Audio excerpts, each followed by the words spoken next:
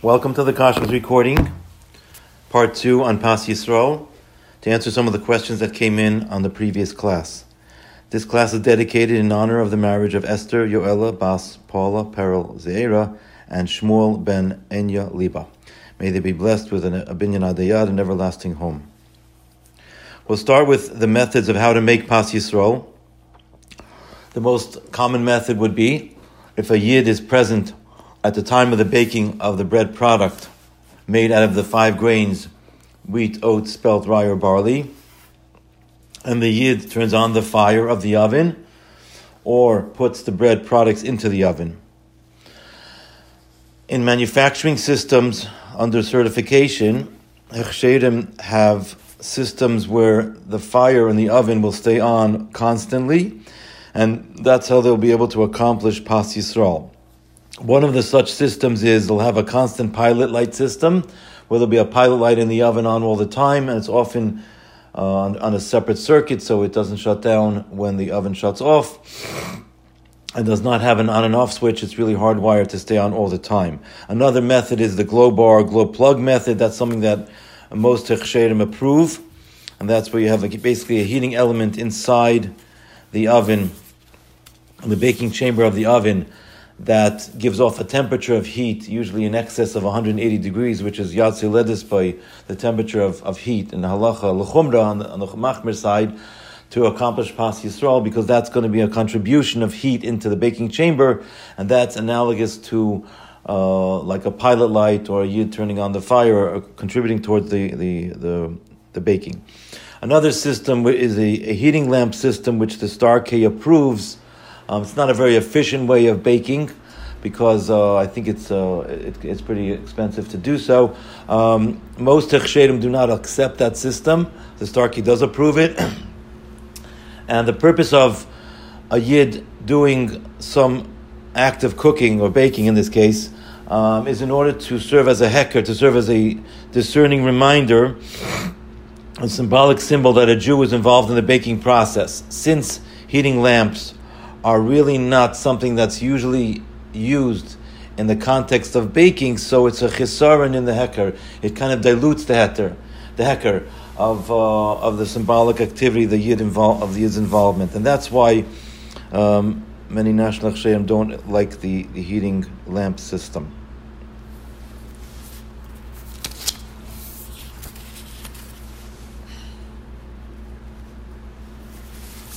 Halachically speaking, palter products, meaning bread products baked by a non-Jewish baker, are permissible in a case where where Pas Yisrael is not available.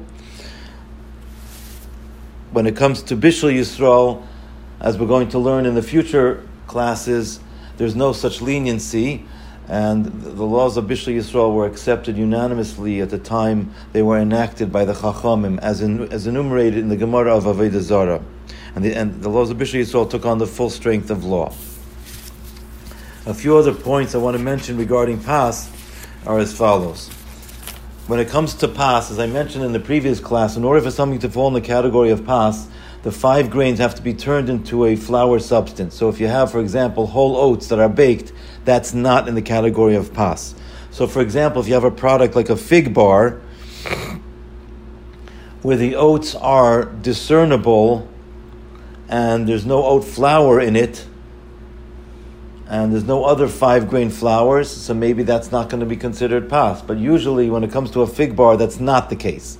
It's a situation where it looks like a cookie, and the oats in it are not discernible anymore. So even if whole oats went in, but it's mixed into a dough substance, and you can't tell them as separate oats, then it would have the din of oat flour, and then it would have the din of Pas, and therefore it would be subject to requiring to be Pas Yisrael, and something that we would be machmir on. Chow mein noodles, for example, are made from the 5 grains. They're often made from wheat, but they're deep fried. They don't have the tzura of pas. They don't have the appearance of bread, and therefore they would not go in the category of pas. And regarding a shaila of bishul, as we'll cover in the future, it's not a problem because it's really meant as a topping. It's meant as a food. It's just used as a topping.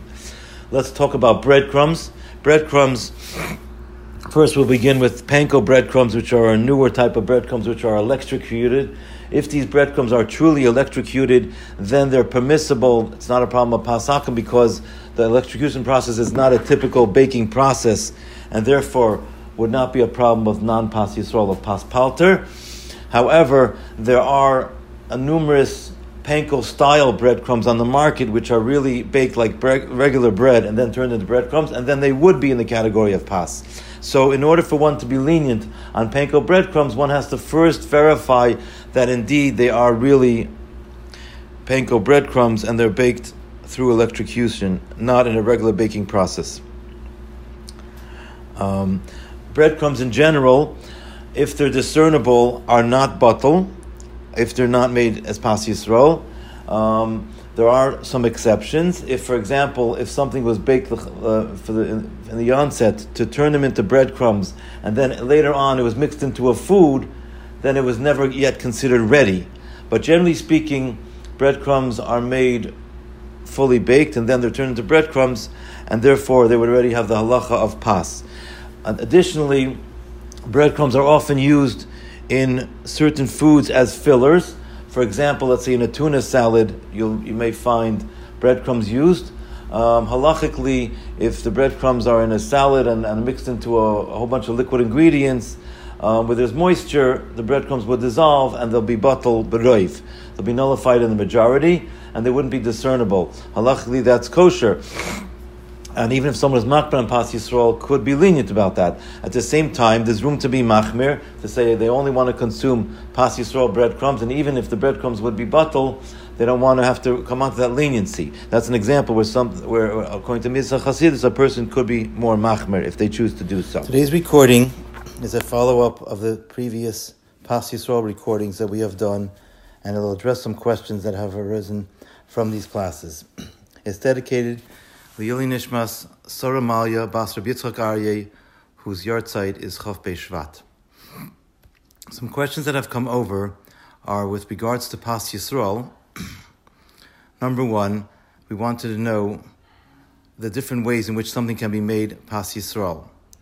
As I mentioned in the previous recording, a common method would be through a pilot light system or through a heating element, and those are accepted by most national agencies. The Starkey allows a system using a light bulb, which is not something that's accepted by the other agencies because they don't consider it to be something that's normally used for baking. All national hechsherim, the OK, the OU, the Starkey, the Chavkei, the CRC Chicago, we all certify products that are not Pas Yisrael. And in order to verify that something is Pas Yisrael, it's necessary to either see the words Pas Yisrael printed on the product label, or to check the website of that particular hechsher, or to call the hechsher directly. Chassidish hechsherim, as a policy, will only certify bread-type products as Pas Yisrael. They will not certify Pas Palter. So therefore, they don't always write Pas Yisrael on the product label. If it has a valid and a reliable Chassidish hechsher, if it's a product that falls under the category of Pas Yisrael, it definitely will be Pas Yisrael in that case. Some hechsherim allow a non-frum yid to serve as somebody who can turn on the fire to make Pas Yisrael. As I mentioned in the previous class, there's a machlekes about this in halacha. It's not the mehuder approach. The OK insists on a Shomer Shabbos person serving in the function as the one turning on the fire or putting the food into the baked goods into the oven to make the product Pas Yisrael. We do not allow a non-frum yid to do so. Some national hechsherim are lenient about this matter, and you need to call them directly to get the details on that matter. With regards to the union of Midas HaChasidus, I mentioned in the previous class as well, that breadcrumbs that are not Pas Yisrael, if they're mixed into, let's say, a tuna salad, and they're no longer discernible, and they're less than the majority, they could be batel b'roiv. It's not necessarily mehuder to be mevatel something. If it's done by the goy after the fact, it's batel b'roiv. But if someone wants to be machmer mitzad midas hachasidus, just to be stringent and to refrain from such a product, they have room to do so. When it comes to other products, such as chow mein noodles, for example, those are deep fried, and those, because of the way they're processed, don't fall under the category of pas in the first place. Or in a similar way, most breakfast cereals are manufactured in non-conventional manners, such as puffed, steamed, or sometimes they're extruded, and therefore they don't fall under the category of pas in the first place. Therefore, if someone wants to be machmer, to make them pas Yisrael, to insist on them being pas Yisrael, it's a nice chumrah, but I wouldn't say Midas HaChasidus would necessarily dictate that. It's a chumrah, but it's not analogous to the case of the breadcrumbs, which ordinarily would need to be pas Yisrael, and there's room to be machmer, even if it's batal, if someone wants to be machmer in that regard. Thank you.